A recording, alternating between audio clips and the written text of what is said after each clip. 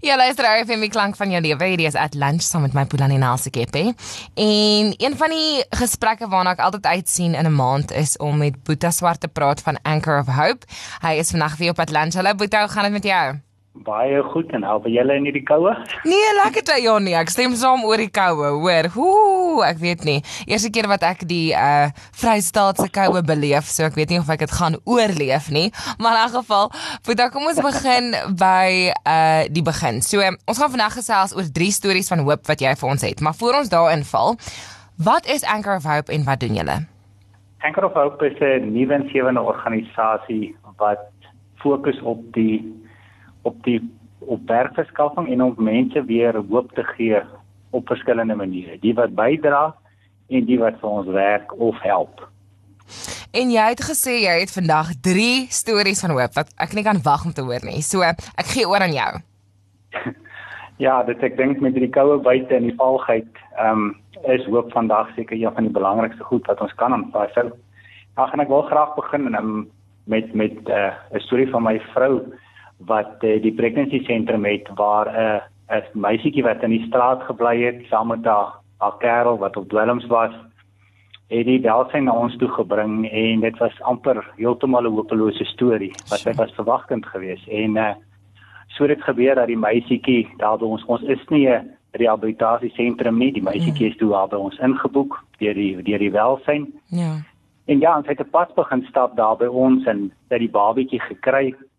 En sy is toe oorgeplaas, het ons haar verplaas na 'n plek in die Kaap, waar sy in rehabilitasie ingegaan het, saam met die klein babietjie. Sure.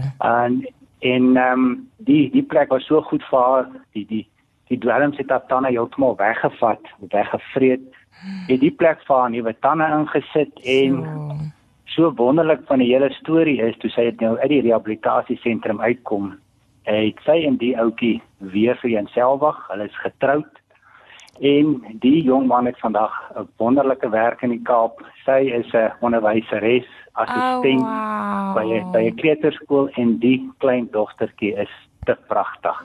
En dit is iemand wat van die straat af gekom het, amper ek kan sê straatvrou was, dit is nie regtig so nie, maar wat geen mense voor hoop gehad het nie, en wat regtig die geleentheid aangegryp het om weer haar lewe te herstel, en so mate dat tot die herstel tussen haar en haar ma het gebeur, wat baie spesiaal is. Dit is amazing, dit is ongelooflik hoe sy haar lewe terug by mekaar gesit het, en dat daar mense is soos julle daar buite, wat mense help wat reg is om net weer te lewe, nie?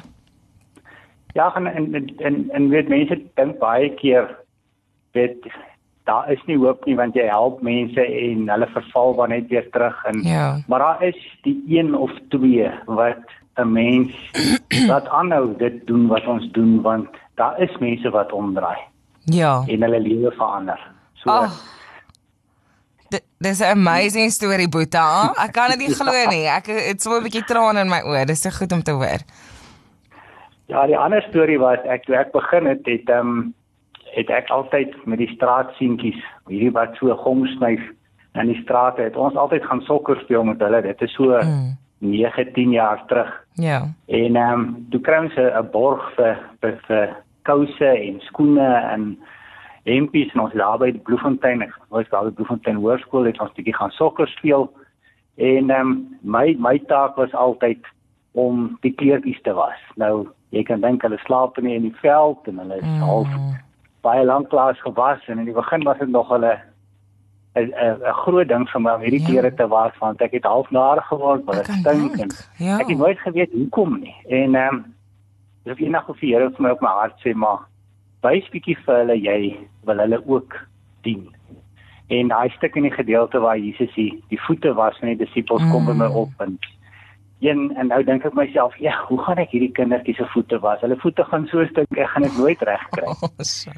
En die dag, toe sit hulle almal so op 'n bankie, daar by die Tweedoringkerk, ons het altyd daar by mekaar gekom, en ek begin hulle voetjies was, en ek sien vir hulle met hulle skoene uittrek, en ek begin hulle voete was, en die oomblik toe ek opkyk, en ek sien die lewe, en die sprankel, en die trane in hulle oë, dan besef 'n mens werklik waar, wat beteken dit om te dien en nie gedien te word nie. Ja. En my so wonderlik is, een van die ouetjies naam is Lucky. Hy is my ruk terug gesê, hy is oorlede en so 2 jaar terug ry daar by my Boeta, hier van sy ouetjies wat die goed so verkoop op die robotte. Ja. Hier hoor ek net iemand skree, Boeta, Boeta, Boeta, so ek die ry afgery, dis is Lucky.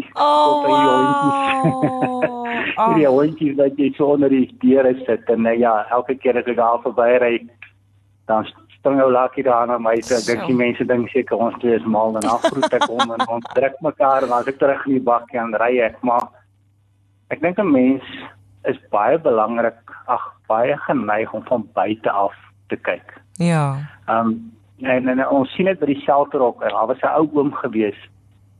Ek is 'n baie wit en swart mens in die sin van 'n ding is of reg of verkeerd. Yes. Ons moet in die shelter baie streng reëls hê, want omtrent 90% van die ouens is of was op dwelms. Ja. En as 'n ouerige oom, hy so 60, 65 en ek kom die dag aan as 'n kassie teen die muur. Ek sê oom, jy mag nie die kassie teen die muur hê, neem hom afval. Maar hy sê nie 'n woord nie, en die middag toe ek terug gaan, hy wil my graag sien. En ek gaan sit en die trane loop, en hy sê dit was sy enigste seun wat hy verloor het, en hy het hom die kassie gegee. Die seun is oorlede in 'n ongeluk, en van toe af kon hy net nooit weer terugkom in die samelewing nie. En ons is so geneig om te sê, maar daar is 'n keuse, hy kan regmaak.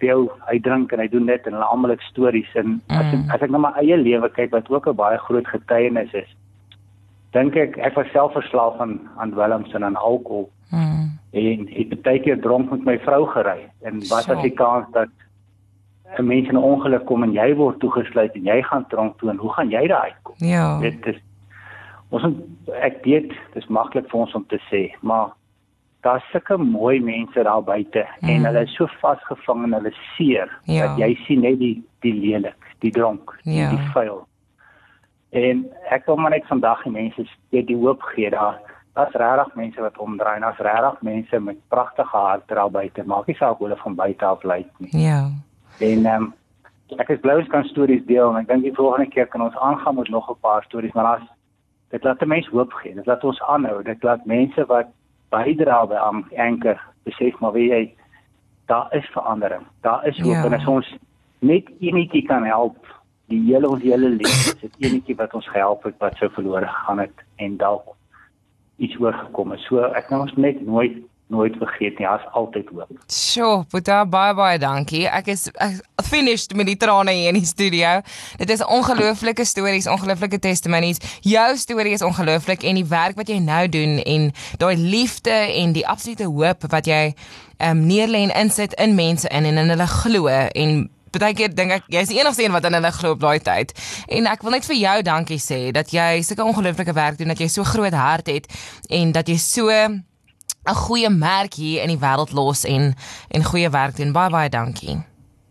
Ag nee, ek wil net dankie sê vir julle wat vir ons 'n spreekbuis is, wat mense kan hoor, want ek alleen kan dit nie doen nie, maar as ons 'n spreekbuis het, soos dat OFM en soos koerant, is dit vir ons so belangrik om vir mense te laat hoor, daar's hoop.